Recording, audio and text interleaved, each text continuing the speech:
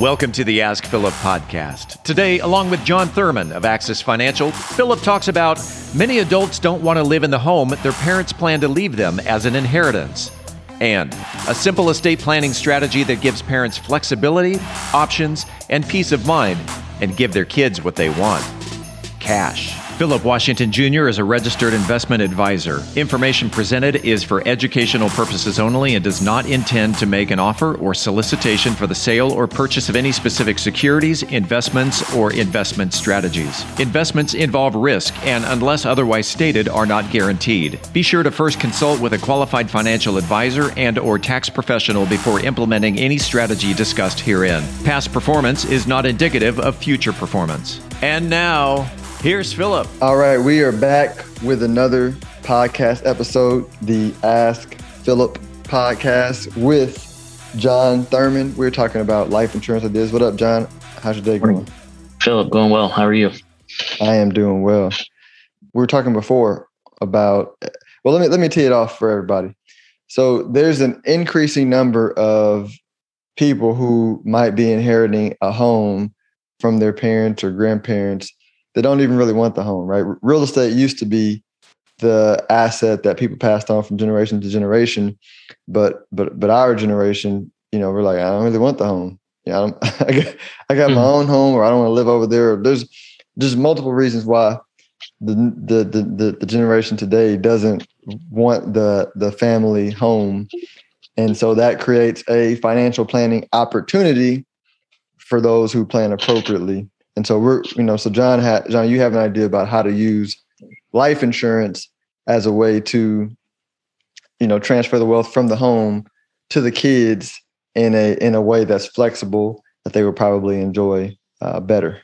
Ultimately what it comes down to is that having a home is great, or willing a home to your children is great in the sense that you've paid off your home and it's a big asset. However, it's probably not something that they necessarily want to have. The majority of families have kids that have their own families and lives, and by the time you're actually going to pass away, hopefully they're in their fifth or sixth home, or they're in their forever home, right? So sometimes a house ends up becoming not a liability, but more of a headache. And so one option is to do a reverse mortgage on your home if it's already paid off, and use that money that's coming in from the reverse mortgage to pay premiums to pay for a life insurance policy that would pay out a tax-free death benefit upon your death. So it gives a couple different options. One benefit, I should say, is that, like we just talked about, it eliminates the headache. You're not having to pass a home onto them in a down market. You're not having to pass a home onto them that needs remodeling and repairs, and is going to have a bunch of work before before they're able to sell it if they're not going to live in it. And it just gives them options. Obviously, if you've got X number of children, you can divide a life insurance policy equally. And you eliminate a lot of the stress of that. The other benefit is that, and I think we talk about this in general, is that life insurance gives families options to, put aside money for their kids or their grandkids, or, multi-generational, more of a legacy planning type situation.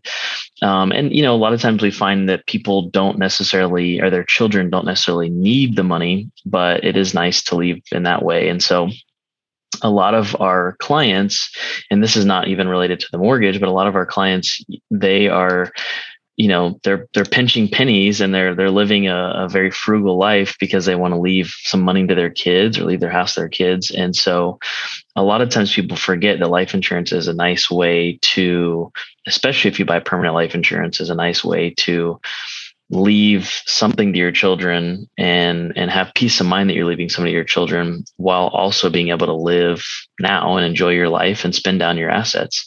It gives you the ability to literally spend almost all the way down as far as assets go, and that you are still able to leave something to your children. Yeah, no. And the reason why I actually like this planning idea is I think we're going to look back and say, hey, the rates, the mortgage rates today are at a record low that we'll probably never see in history, right, or the rest of our lifetime. And so and one of the ways, and this is like technical nerd stuff, but if you say, hey, I want to short the dollar, like if you think, hey, the dollar's going down in value, so I want to short it, right? Meaning I want to bet on it going down. Best way to short the dollar is like to borrow money at a low interest rate for a long period of time, like lock in that money cheaply. And then, and a lot of times, and obviously every situation is different based on your health and age when you buy it and all that kind of stuff. But a lot of times, when you do the strategy from when I've seen the example illustrated, you can end up passing on a lot more wealth than just the house, especially when you factor in the fact that inflation is probably going to get ridiculous. And so you can say, hey, look, here's the future purchasing power of the house, and you very likely can probably afford that in life insurance through the payments from the reverse mortgage. So I just like it all around as a planning idea. I think it's a pretty dope idea, especially again, because, I don't know, like 1 out of 100 kids might actually want the house. Right. That's probably pretty accurate. Yeah. I mean, you got to think too, unless your parents die, or unless you as the adults die, very young, your kids, like I said, should be in their third, fourth, fifth home, or in their forever home, and have probably very little, if any, desire to live in or own your home. And then they've got to buy out their siblings. And it's just, especially if you have multiple kids, it doesn't typically make sense.